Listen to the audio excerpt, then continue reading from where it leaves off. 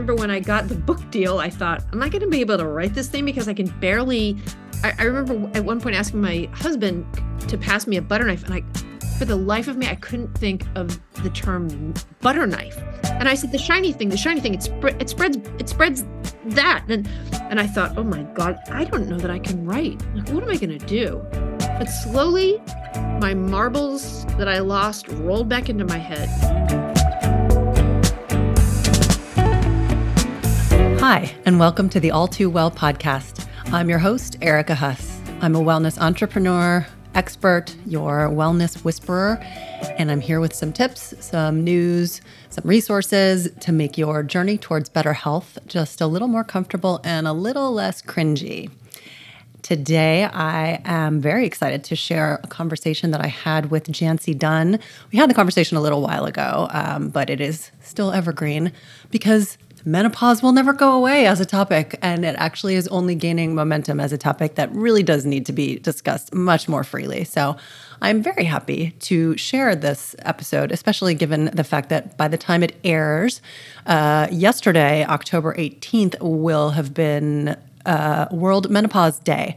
And so, just doing a little timely business. But Jancee is amazing. She is a New York Times bestselling author of multiple books, including, I think, 9 books. She had an essay collection. She's written books called How Not to Hate Your Husband After Kids, which was actually published in 12 languages. She writes for the New York Times. She writes for Vogue and Oprah. And her book, Hot and Bothered, is really kind of the book that she wrote the book that she wished existed when she was going through menopause and had no information, no resources. It continues to be a very taboo topic in the home and even in the doctor's office. But certainly we are continuing to shed light on it and hopefully trending in the right direction. I've had a couple of very, very fun and interesting conversations with other people in this space, including, if you remember, my episode on Highway to Well earlier this year with Monica Molinar, who is a co-founder of Alloy, which is a menopause telemedicine and information brand that I am a huge, huge, huge supporter of. Such a big fan of what those guys are doing. And also a huge fan of what Jancee is doing because she is just putting the resources right in your hands with her book. She really is. She's sitting down with experts and doctors, and it's kind of part science, part anecdotal, her own experience, which obviously is how we all can relate to each other on this topic that absolutely deserves to come out into the light and get out of the shame spiral that is our private conversation with ourselves about what is and isn't happening as we age into this next chapter of our lives. So anyway, even if you think that menopause is not a topic that is relevant to you in your ripe younger days of your 20s and 30s, I am here to tell you you're wrong. And the sooner you can learn about this stuff, the better, because then there will be fewer surprises. So anyway, please enjoy this chat with Jancee Dunn. And as always, thanks for listening.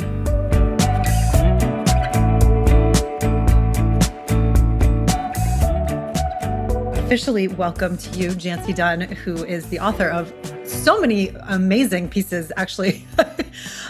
Before we jump into your book, which is Hot and Bothered, What No One Tells You About Menopause, I think that you probably are one of the people who has among the most shared articles that I come across. I have like a little group chat with some of my girlfriends, group text, and the article about the middle-aged groan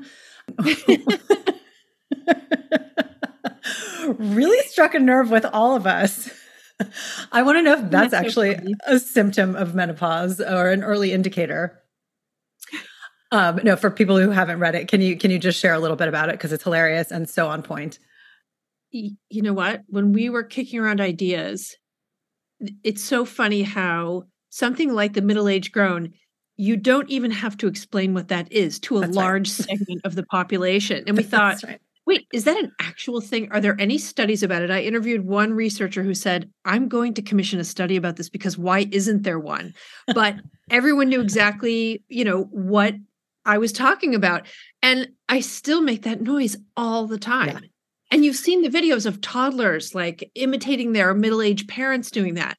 And you really can't help it. Now, it's not exclusive to women, which I was actually happy to learn. Yes.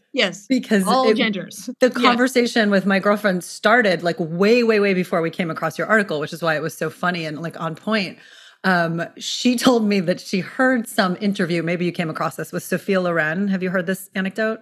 Oh, no. Okay, I'll have to Google it and find it for you. But there's like a clip of an interview with Sophia Loren from a long time ago. Someone asking her, like, what is the secret? What is your secret to staying youthful and young? And she's like, it's when you get out of the car, you don't go ooh. Yeah, I think that's what it is. But I have done that because sometimes you get sort of stuck. At least I do. Yeah. Yeah. So anyway, The Middle-Aged Grown into Menopause. This book, it is kind of crazy that this is all happening now. I feel quite fortunate in that I'm sort of still in the middle stages of the perimenopause journey. And all of these resources are just kind of like exploding everywhere around, articles that have been written, in the Times. And I have friends that are now involved in some of these incredible telemedicine platforms. And I feel fortunate. You were slightly less fortunate, and women that are 5 to 10 years older than you really kind of got like fucked over on this whole conversation. And I'm sure that was a big motivation for you writing this book. So what was the actual initial kind of light bulb moment for you? Well, it's interesting, isn't it, that even a few years ago, when I started getting symptoms, it was a different world. And whenever I feel frustrated, like I think about how, we don't have any policies that protect, women in menopause the way that you do for women who are breastfeeding or, something like that. I think, okay, we have in fact made progress. We are in fact moving forward, because even a few years ago, I was thinking, oh, should I do a menopause book? And people were not interested. They were this go around. And there's momentum now, isn't there? I think it's on a couple of different fronts. It's celebrities saying, being very forthcoming about their symptoms. And okay, yes, some of them are selling products, but I don't care. If they're giving someone else permission to talk about it and to normalize this life transition, which is not a disease, then great. So there's that, people like Michelle Obama. And then there's the fact that marketers have woken up to women who are in our age group who have a ton of symptoms and not many solutions. So there's money to be made. And I've been writing about like beauty and health for a long time. And I've noticed a real change in the menopause products that are being sent to me. Back in the day, when my mom was going through menopause, there was this supplement that she used to take that had a sunset on it. A sunset. Bye-bye. Walk off into the sunset. Oh my God. And so now, grim. They're very luxurious. They're in this like heavy glass, this beautiful packaging, rose gold. And it's symbolic because it's meant to be displayed. It's not meant to be hidden away. And so I think there's something to that. And then, there was a famous speech about menopause in Fleabag, written by a woman. I think the more women write these sorts of narratives so that it isn't the usual, like, your elderly aunt fanning herself like in a sitcom, the better. Yeah. And yes, and us talking about it today, just, from a grassroots perspective, the more we talk about it, the more normalized it is. And I always tell people, like, okay, maybe it's not realistic to talk about it at work. Maybe you work with a bunch of 22-year-old guys and they're not going to understand.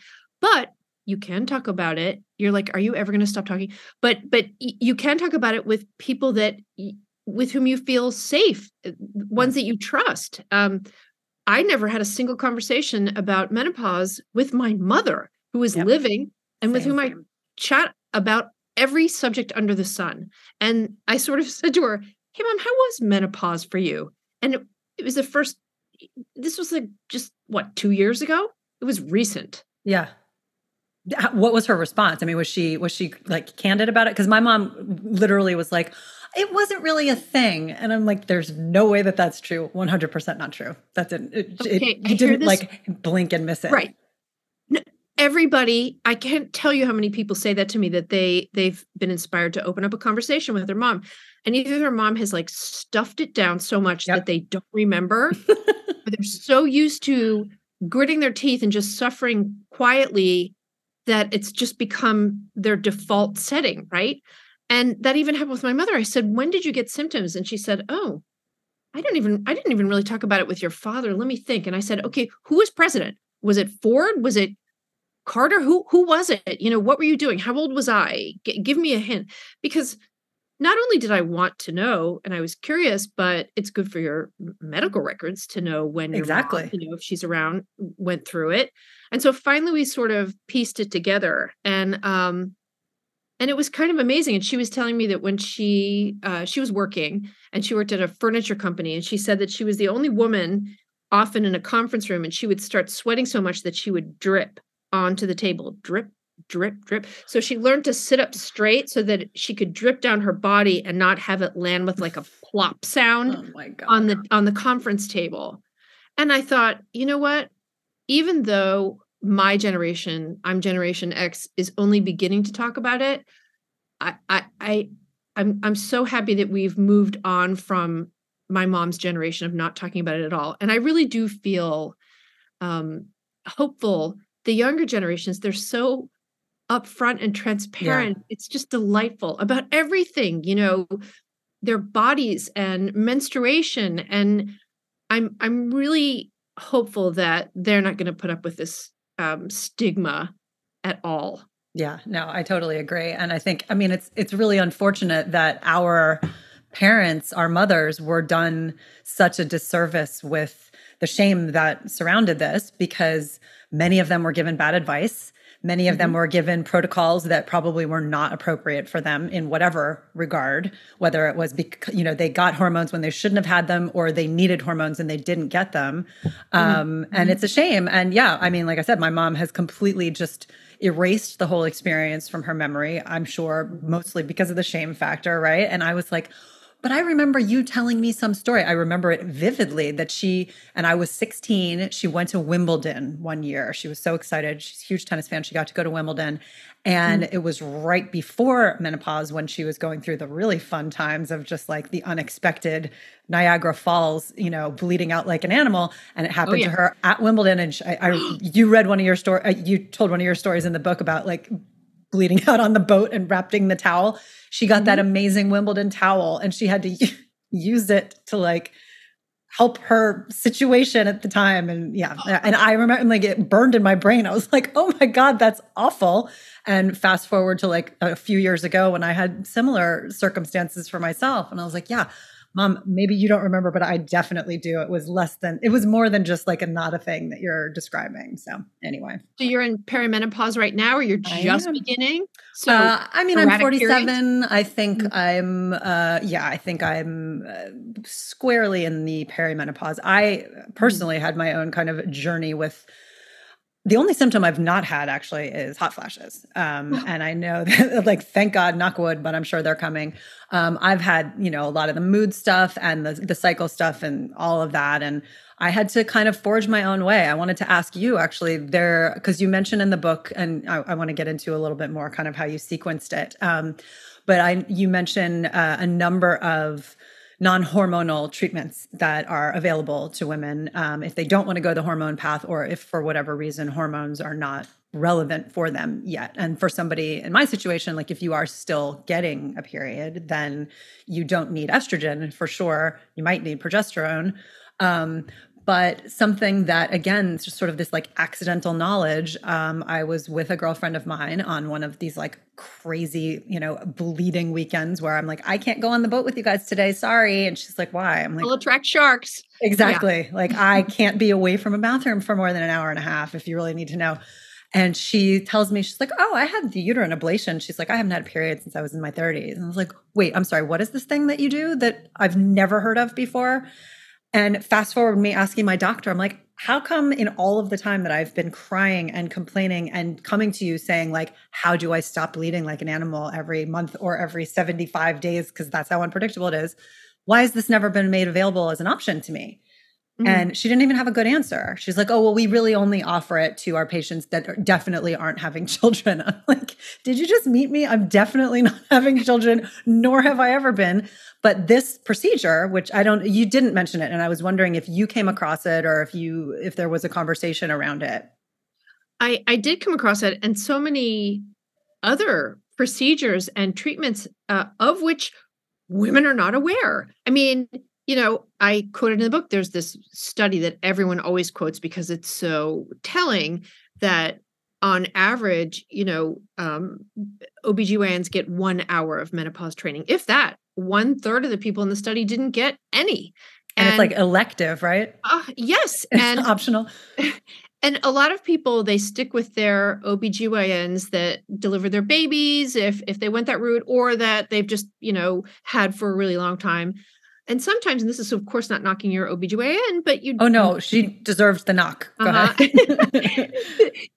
to go to someone who does have training. And, I say it in the book, but there's, if you go to NAMS, North American Menopause Society, you type in your zip code and you can find a qualified menopause practitioner that is near you.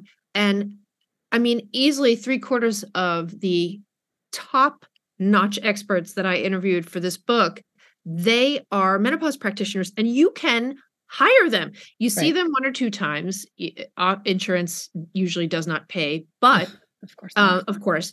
But then they kick you back to your primary care physician, and they quickly know what to do, know where to refer you to, can go through all the medications that you need or non-medications and lifestyle changes that you can make. And you've saved yourself a lot of time, a lot of co-pays, and a lot of agita. And I remember I interviewed Dr. Lubna Paul. She's at Yale Medicine. And I thought, I wonder if she's a menopause practitioner. I looked her up. Indeed, she was. You can't believe she has hundreds of papers, research papers. She's a department chair, I think. And you can't believe, you can't even pronounce half the stuff that she's researched. That's who's in charge of your menopause care. And so, another thing that a lot of OBGYNs would tell me that I interviewed for this book said, make a separate appointment with your OBGYN. Don't try to shoehorn it into a 10-minute conversation during your annual where you're getting a pap smear and everything else, because it's a big subject. It can last decades. You don't leave menopause, you enter it and you stay there. Yeah. So give it the time and attention that it should warrant. Well, first of all, who even knew, file under more things that we don't know about, who knew that there was such thing as a menopause practitioner, right? Like we all assume our OB or our GYN is like, they're supposed to know everything. They're supposed to have all of the answers, all the topics are covered. And one would hope that maybe they would be a little bit more forthcoming with some of this information as opposed to making you ask for it. Right. I mean, mine, to her credit, I liked what she was I went to her initially. I found her because I had like a polyp situation. And so I've not had a long-standing relationship with her. Unfortunately, due to, crappy insurance, I've had to change doctors over the years. So I found her specifically for this procedure, this initial polyps procedure. And I liked that she was very kind of like all business and very focused and listened when she was, in the appointment. But to your point, those appointments were 10 minutes long, and it was to talk about a very specific subject that had nothing to do with all of this other stuff. And as soon as we got finished with that procedure and I asked her about the ablation and we did that, then, it was like, okay, well, I know that only affects the actual like uterine lining and it doesn't have anything to do with hormones.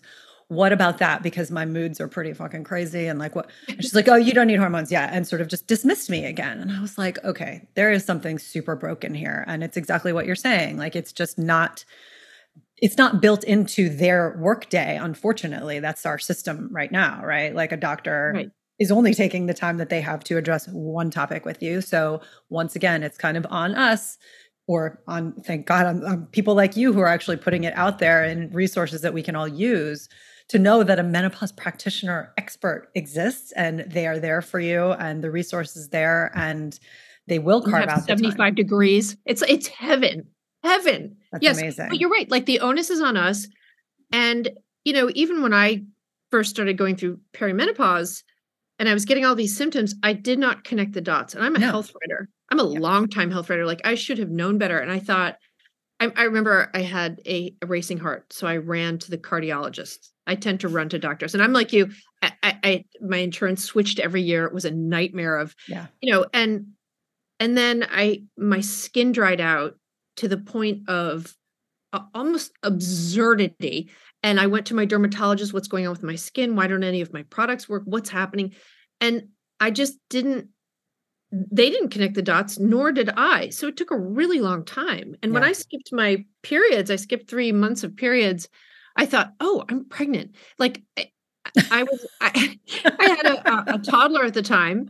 And so I was in, bouncy castle birthday party world. I wasn't thinking about menopause because again, there's so little information. Perimenopause, it was sort of a hazy term. I remember Gwyneth Paltrow talking about it, but I wasn't really I just wasn't clued in at all.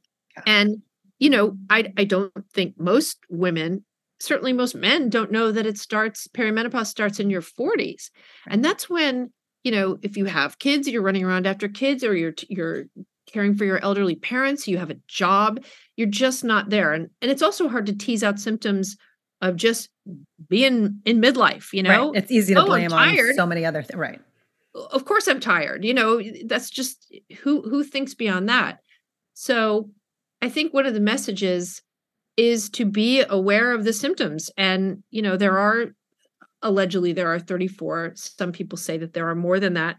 And just if you can be aware of them, then you can connect the dots and then, go into the next phase of your care instead of scrambling like you were doing. And certainly like I did.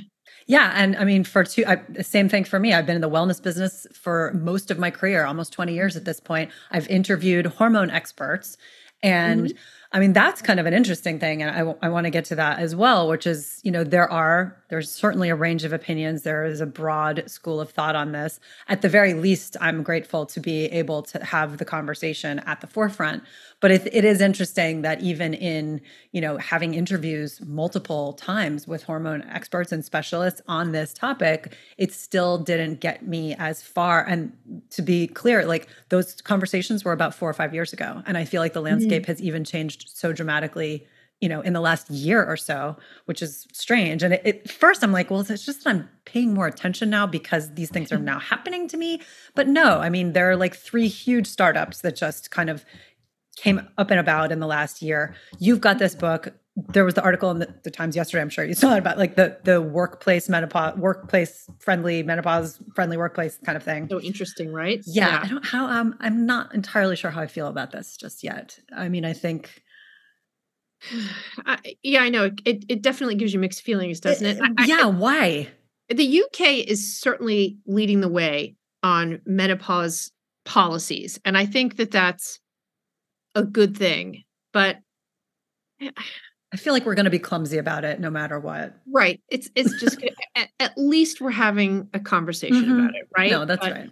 But I agree with you with hormones. I mean, every expert, I am not telling anyone what to do in this book, and I am not a doctor. Yeah. I just present the options, but it is worth a conversation. That is my message. Like, there was flaws in that study that scared everyone to death in the early aughts. And, some of the women in the study were in their 70s. Some of them were smokers. There was a lot of mitigating factors. And so, it's generally recognized as safe if you do it if you're in good health, if you're within the 10-year window of menopause, so it's worth a conversation. And that's it, just to be presented with the options. And then a woman can, of course, make her own choice. Yeah.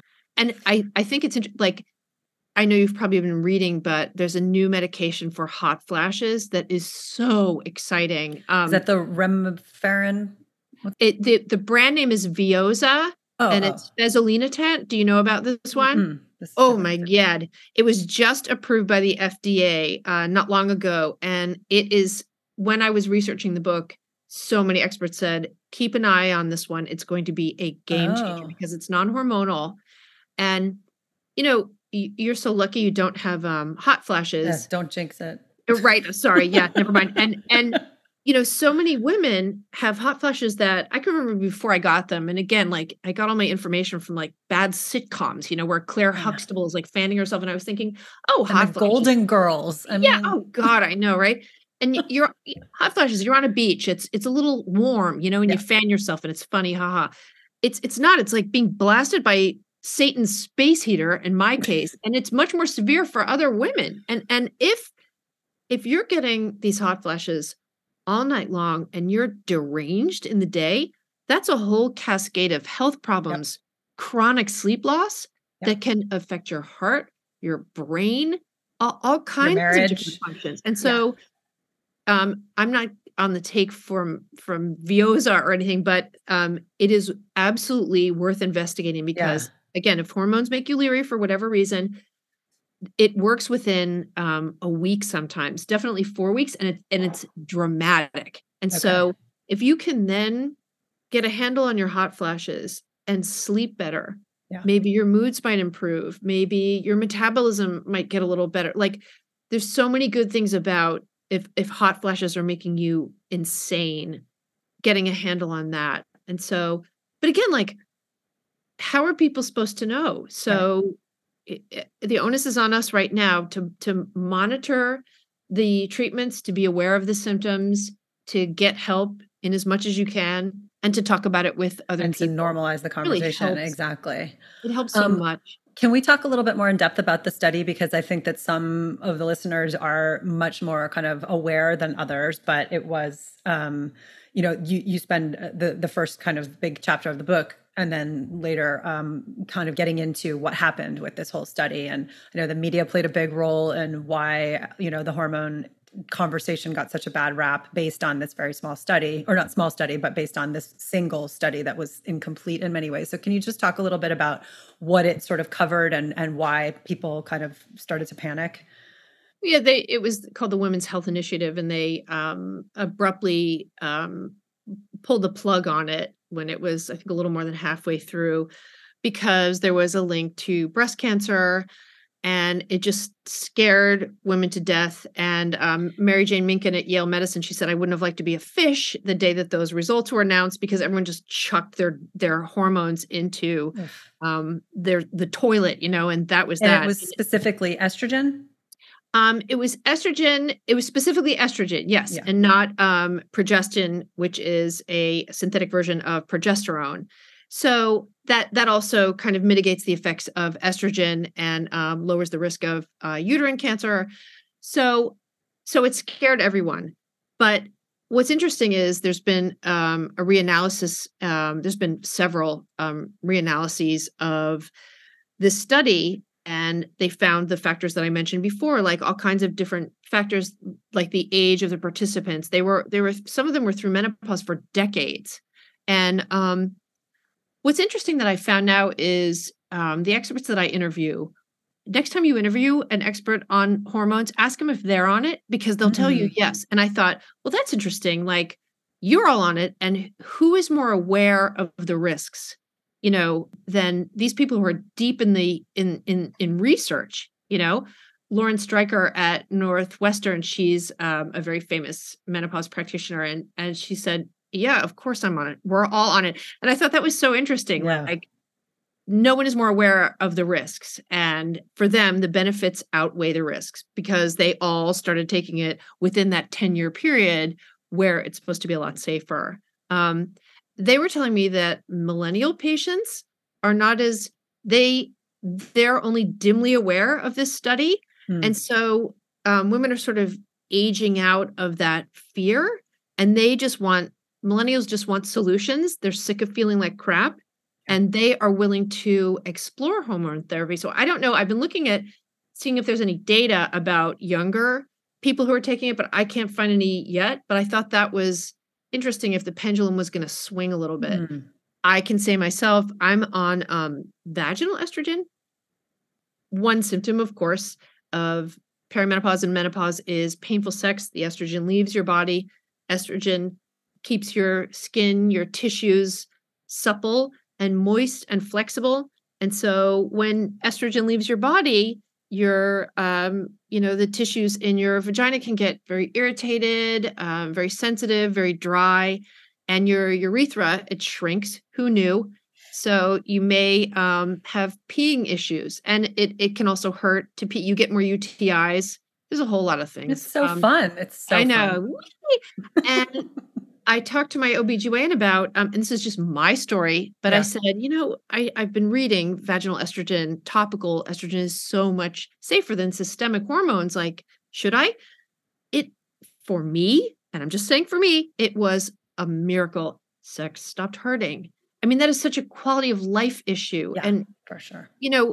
It's been an eye opener to me about how women have been socialized not to consider these major problems as quality of life problems that are getting in the way of you living your life. And, having to pee all the time and being very paranoid that you're not going to make it to the bathroom in time because of incontinence, that is a quality of life issue. 100%. I interviewed all these urologists for the book who would say, oh yeah, I had one patient who was a concert pianist. She wasn't able to sit comfortably for 20 years. And I thought, she couldn't sit comfortably for, you can't sit and you're a concert pianist. You can't sit. I had another OBGYN who said that a woman would always stand during their appointments because she couldn't sit either. Sitting, if you can't sit, that's a quality of life issue. And because vaginal dryness is one of those things that often doesn't get better until you get it treated. That said, brain fog, I wrote about this in the book, does in the majority of cases go away, which is such exciting news. That imagine you lose a function in your body or brain and it comes back. And I remember when I got the book deal, I thought, am I going to be able to write this thing? Because I can barely, I remember at one point asking my husband to pass me a butter knife. And for the life of me, I couldn't think of the term butter knife. And I said, the shiny thing, it spreads that. And I thought, oh my God, I don't know that I can write. Like, what am I going to do? But slowly my marbles that I lost rolled back into my head. So that's one major exciting thing about menopause. There are a couple, and I'm not sugarcoating it, but it really isn't all bad. And many doctors told me some people don't get any symptoms. I haven't met any of them, but they say, no, truly, some of them just sail through menopause. So there's that. I'm calling vague bullshit on that, but, or they just like buried it and forgot or something. Right. Like our mothers. Yeah, exactly.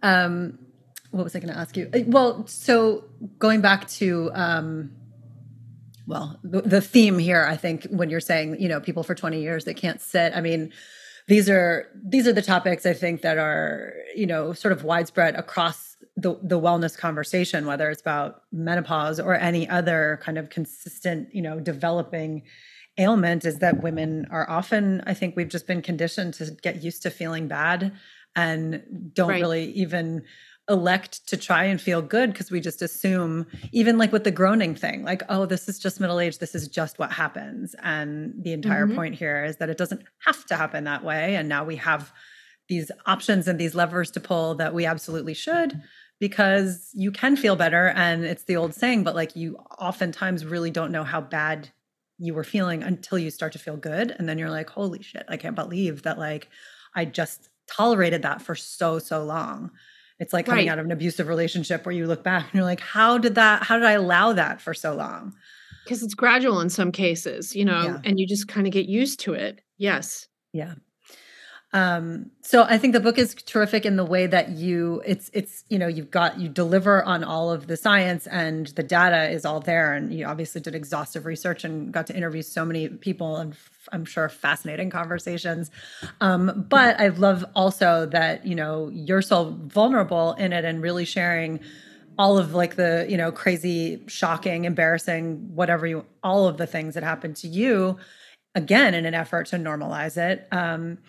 You did mention something about how it's oftentimes a different experience based on race. And I was curious if you have a little bit more kind of information in that area. There was a study from Swan, I think it was called, talking about how Black women often experience menopause in a more severe and often earlier way. which I found fascinating and upsetting and, all of the things. And I just wondered if there was more like insight into that. Do we have an understanding as to why that's the case, or knowing that that's the case, how can we kind of approach things differently as, culturally? Well, it's interesting because there were no national studies featuring anyone but white women until the 90s. The 90s just happened. I mean, it's really shocking and upsetting. And yes, women of different races, they're just starting to tease it out. The SWAN studies and the study of women across the nation, they're just revolutionary because they've been so inclusive in their data collection. And yes, they found that Black women experience hot flashes earlier and for much longer periods, and they're often more severe. They're more prone to depression during the menopause transition. And it's not entirely clear why that is, but prolonged and systemic racism has a lot to do with it. How do you tease that out? Some of the subjects grew up in the Jim Crow era, so it's very hard to isolate what is something that isn't environmental. That's what the people who conducted the studies told me. And so it's a little unclear. And then there's things like, women who have been studied in Asia, they have fewer hot flashes. Maybe it might have something to do with a diet rich in soy. It's all kind of early days. So I'm afraid of making too many conclusions about some of those studies. I'm just grateful that researchers are recognizing that women of different races are having different experiences. Yeah. Because there's no one experience of menopause, is there? There's so many variables. There's your own environment. There's the symptoms that you have. There's the support you may or may not have. Right. I could go on. Yeah, no, it's a fair point. And again, it's great. You have Michelle Obama out there being super vocal about it, which can only help that, that tide rise a bit more. Right. And so then you go on from the studies to talk a little bit more about the other kind of lifestyle, expectations and adjustments and things that you can make, which again, it's just, it is that handbook. I didn't coin it. I don't know who said it. Maybe it was you that said it. It's like the what to expect when you're no longer expecting. Right. Which doesn't exist. I wish it did, and I wish just in general, I wish we would sort of, even if it's not celebrate this transition, at least mark it. How there's wedding showers, there's bat mitzvahs. Like, why can we not mark this transition too? It's so true. Right. And share knowledge. And maybe you could give someone a gift of like neck cream, which would have helped me, or like just acknowledge that it's happening, because it should be a mitzvah of some sort though. Like in there's a lot to celebrate. It does have a branding problem. I will say this word is it's an ugly word. It's very triggering. It needs a little bit of a refresh. 100%. Yeah. So I just wish, but I think again, things are changing. And I thought, gee, maybe if I'll have some sort of like get together when one of my friends, starts to have perimenopausal symptoms, and then we can all talk about it, share information. It can be funny. We can just, well, I mean, shouldn't it be like your celebration? Shouldn't it fall on, because they define menopause as being like when you go exactly 1 year without a period. So on day 366, you should be able to have your celebration, whatever it is. Like, there you go.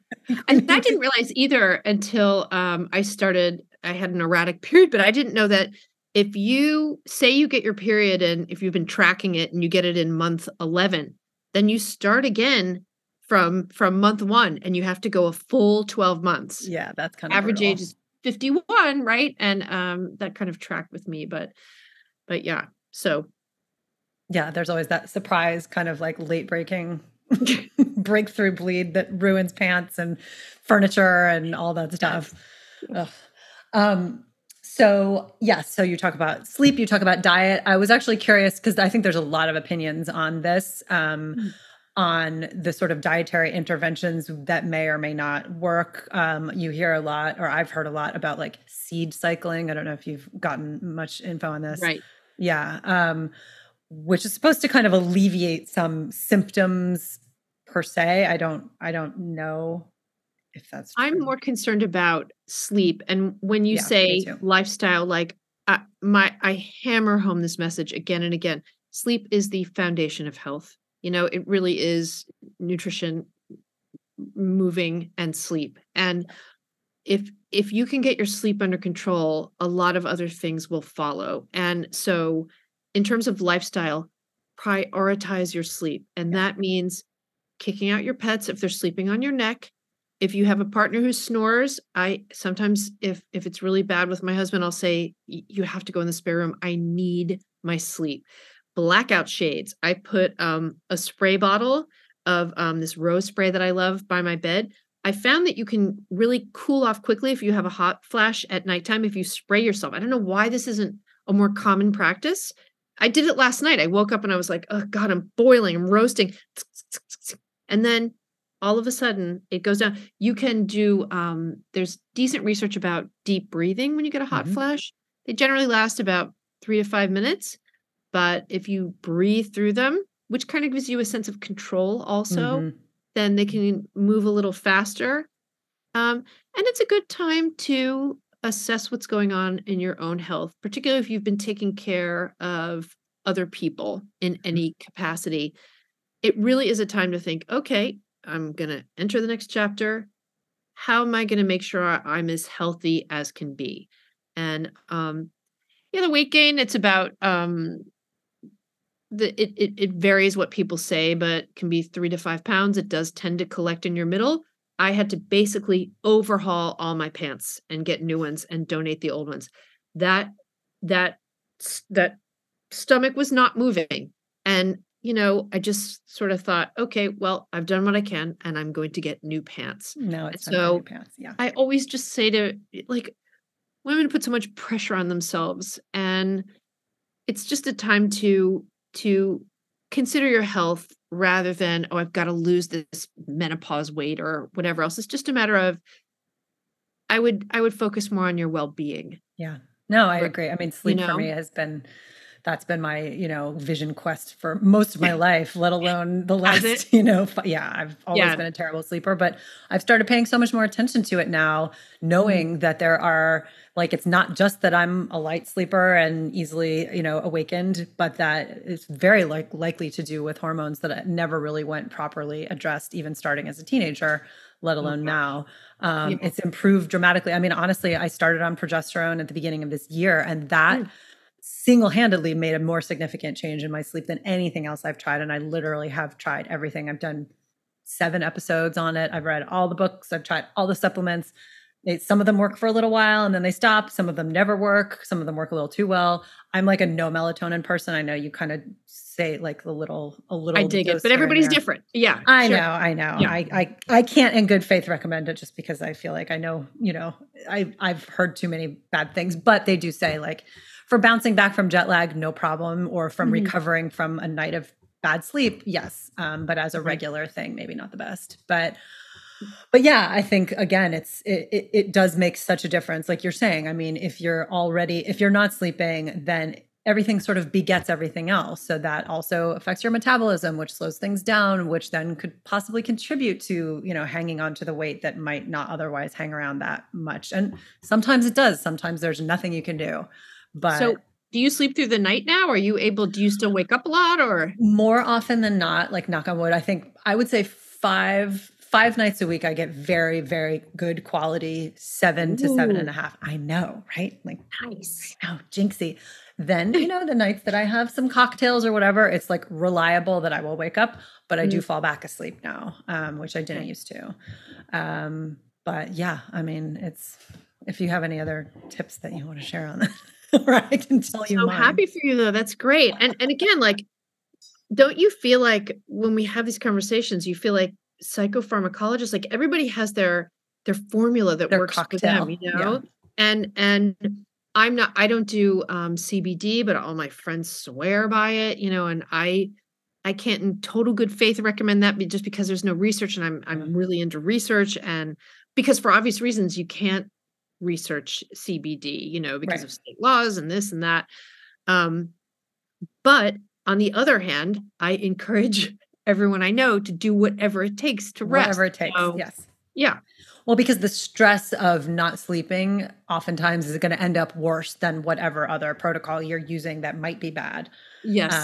So outside of like alcohol, I mean, I will say, that can help you kind of pass out, but that's not quality sleep. And I mean, it tastes real good going down, but it does not feel good.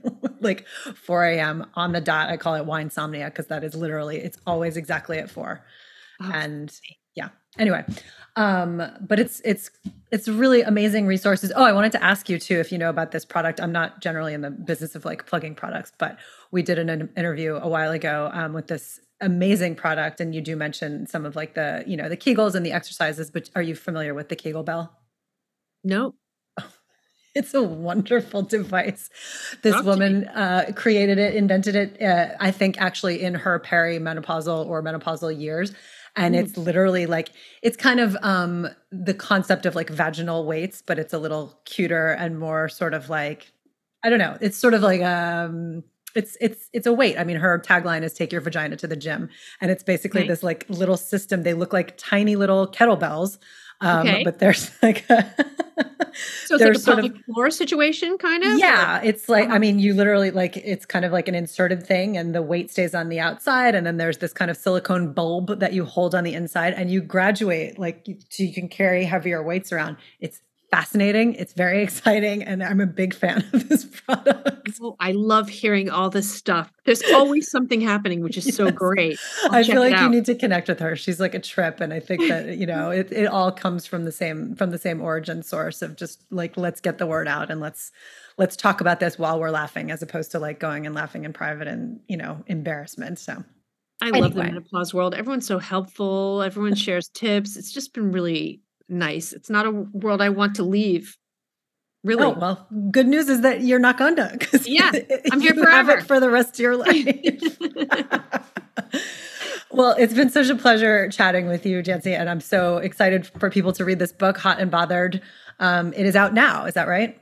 It is indeed. Yes. Okay. And thank you so much for having me on. This is just a pleasure. And you see that even you and I, we're in this world, but we're still eager to talk about it. There's still so much to learn. I know. Yeah. I know. It's great though. That's the whole point, right? Is that we continue these conversations and make them feel comfortable for people. And they are funny, but it's also like, it's serious stuff that people shouldn't be afraid of. So I'm very glad that, you're taking such a kind of well-rounded approach to it all, and can't wait to share it with everybody. Thanks again. Thanks, Jancee. Have a good one.